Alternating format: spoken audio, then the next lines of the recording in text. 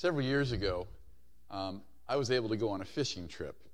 And it was a fun fishing trip. David went on that fishing trip with me. And we had a good time. And not only did David go on that fishing trip with me, but Mac went on that fishing trip with me, and Roy Wagers. And yes, we caught a few fish that day. But I'm not here to tell you about that great trip that we had fishing, and I'm not even here to impress you with my fishing skills. I'm sure Mac would be much better qualified to do that than I would, for sure. You see, the fact is that the guides on the boat threw the lines out, they baited the hooks, they threw them out, they set the poles, and all we had to do is when they started to go like that, we grabbed it and started reeling it in. Now, that was some work to it, wasn't it, Mac? There was a few of those fish that really fought. We had a good 20-minute fight, on one of those fish, trying to get that thing in the boat. It was a lot of fun. And when we got back to the dock, we didn't have to be chefs. They filleted the things for us, and we threw them into our cooler and went home and enjoyed them. It was a wonderful trip. It's interesting when you look at the whole image of fish in the New Testament and how that image is used to show the power of God and the ministry of Jesus Christ. Of course, later the fish became a symbol for Christians as they were under persecution in particular. A symbol for them, reminding them that a fish is more than just a meal. A fish symbolized for them the authority, the nature, and the accomplishments of their Lord. Now, our text today comes from Luke. And guess what? Luke is going to be our subject for Bible Bowl this year. And so I want to encourage all of you, not just our kids, but all of you, to be reading Luke. It's a great book. And when you're done with Luke, go straight on to Acts, because Luke wrote Acts, and he wrote it as volume 2 of volume 1. So get a chance and read both those together. It's an exciting study and really encouraging, but especially Luke. That way we can encourage our kids as they have take the time to study and learn more about it. But today I want to do a quick survey of how fish played such an important part in the gospel story. The first time we see the fish in the gospel story is in the calling of the apostles. Matthew 5, 18 through 22, Mark 1, 14 through 20, and Luke 5, 1 through 15. Peter, Andrew, James, and John were all fishermen, and probably more of the apostles as well. And we read that it is while that they're at their work that Jesus calls them. Now, I don't believe that this is the first time they had encountered Jesus, but they are at their work when Jesus calls them especially to follow him. Now, Luke adds more details to the story of their calling by noting that the sign of Jesus' authority to call these men to follow him was that miraculous catch of fish.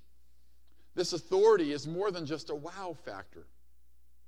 It is showing that Christ has power over the basic elements of nature. Later in the Gospels, Jesus will still the wind and the waves by simply commanding them to be still. And this blows away the apostles. You see, they may have been Jews believing in one God, but they also lived in a very pagan world.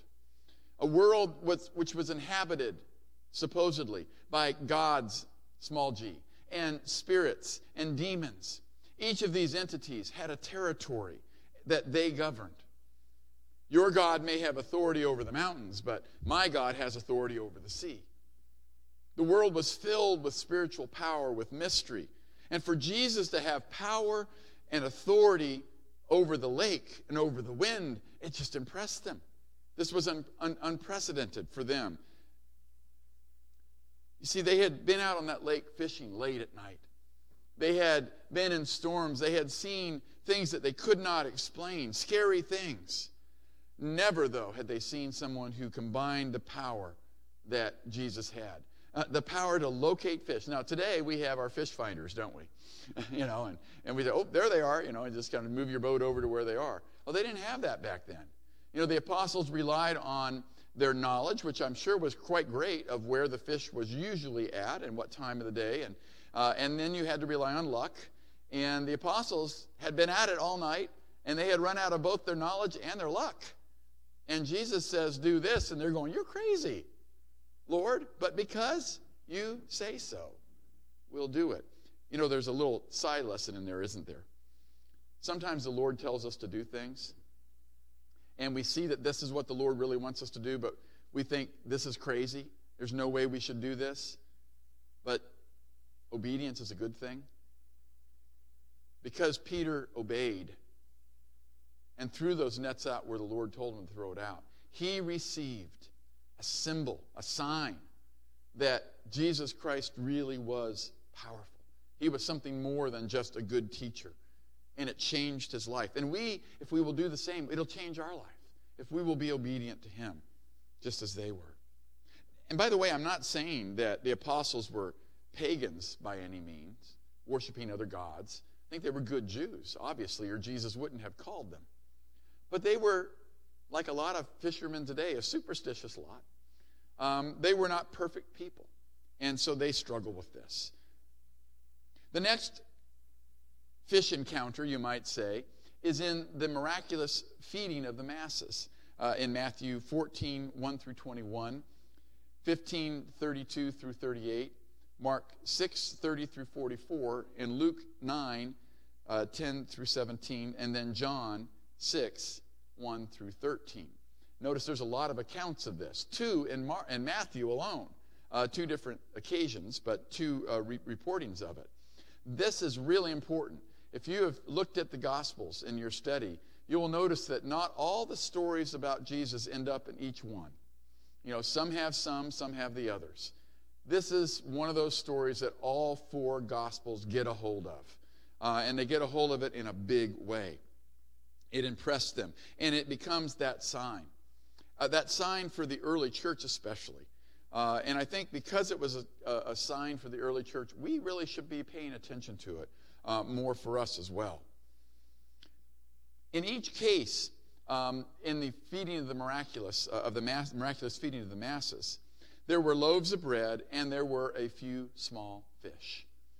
Again, Jesus uses fish to make his point to the apostles and to others, who would later then make that fish the natural symbol for the Christian church, even in some ways more prominent than the cross. Jesus, like God did for the children of Israel in the Exodus, was providing for the basic needs of the people. For the church, Jesus provides us, doesn't he? He provides us with a spiritual meal, something we just participated in today. But that spiritual meal for the early Christians, especially those in the 2nd and early 3rd century, who were being persecuted for their faith, this was a very important meal for them to gather around and to be able to remember the provision that the Lord gave for us. Especially when he uses the bread and the blood to symbolize his own body and his own blood in Luke the 6th chapter, verses 22 through 65. We learn a little bit earlier in the 6th chapter of John that because of this miraculous feeding that he had accomplished, they wanted to make him king. Matter of fact, it was in line with who they thought the Messiah would be. He would be that perfect shepherd king who would provide the needs of the people, who would heal the sick, who would have that power and authority that only one who came from God could have.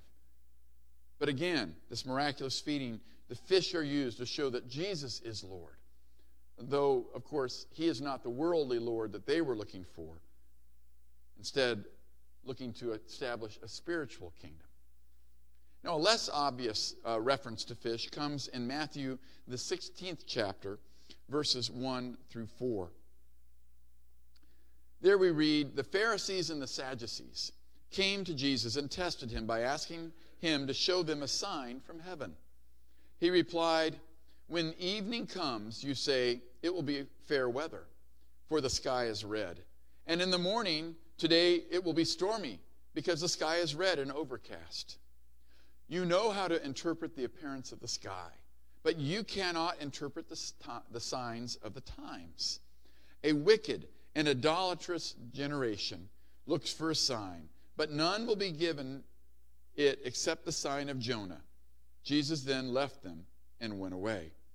Now, by the sign of Jonah, Jesus is referring to the prophet Jonah, who refused to carry the message of God, the warning to Nineveh, because Nineveh was evil, and he didn't want them to be spared. He wanted them to be destroyed.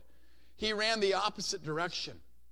The Lord causes a storm to come up as he's on the boat, and it's discovered that he is the cause, and he tells them, throw me overboard. He's thrown overboard, the sea's calm, and Jonah is given first-class special transportation in the belly of a fish. And Jonah is in that fish for 3 days. We read there in the 17th verse of the first chapter. But the Lord provided a great fish to swallow Jonah. And Jonah was inside the fish for 3 days and 3 nights. Now, Jesus is not saying that he's going to do what Jonah did and run the other direction. He is referring to his death, burial, and resurrection, where he came from the dead on the 3rd day.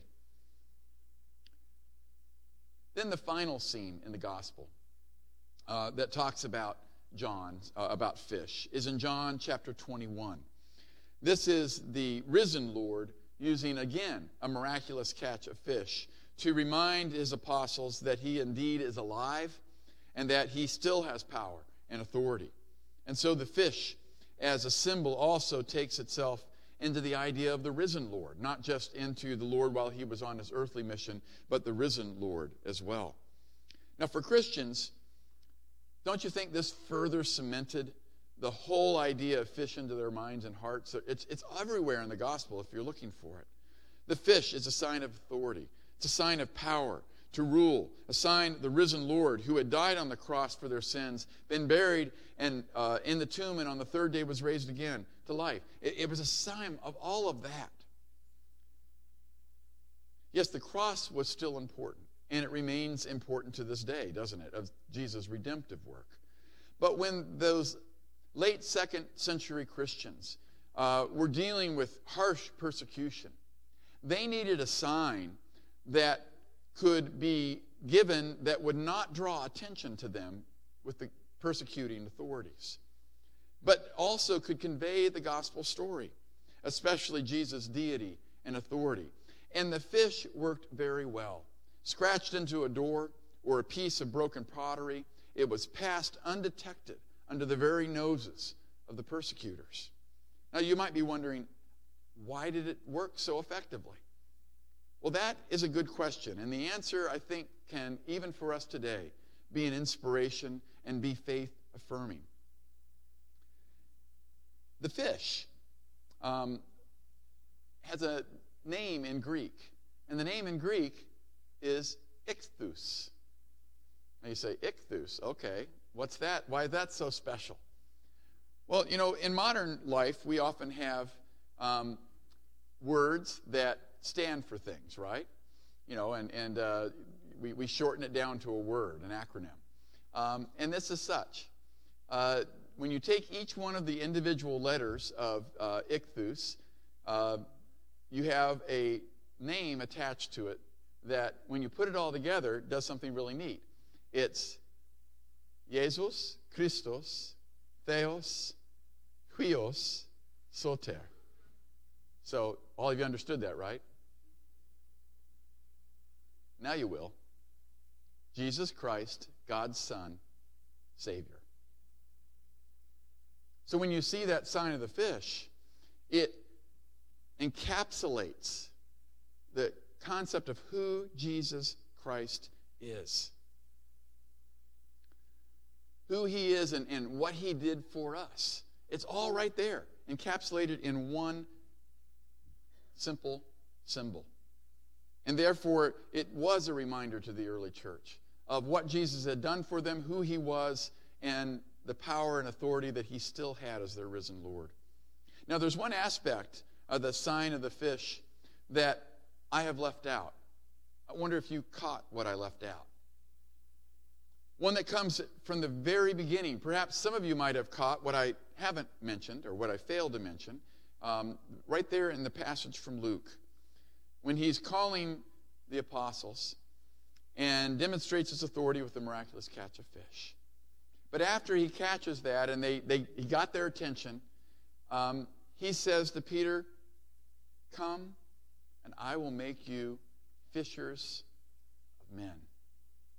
So the sign of the fish not only symbolizes who Jesus was, but it symbolizes what your and my responsibility is to Jesus.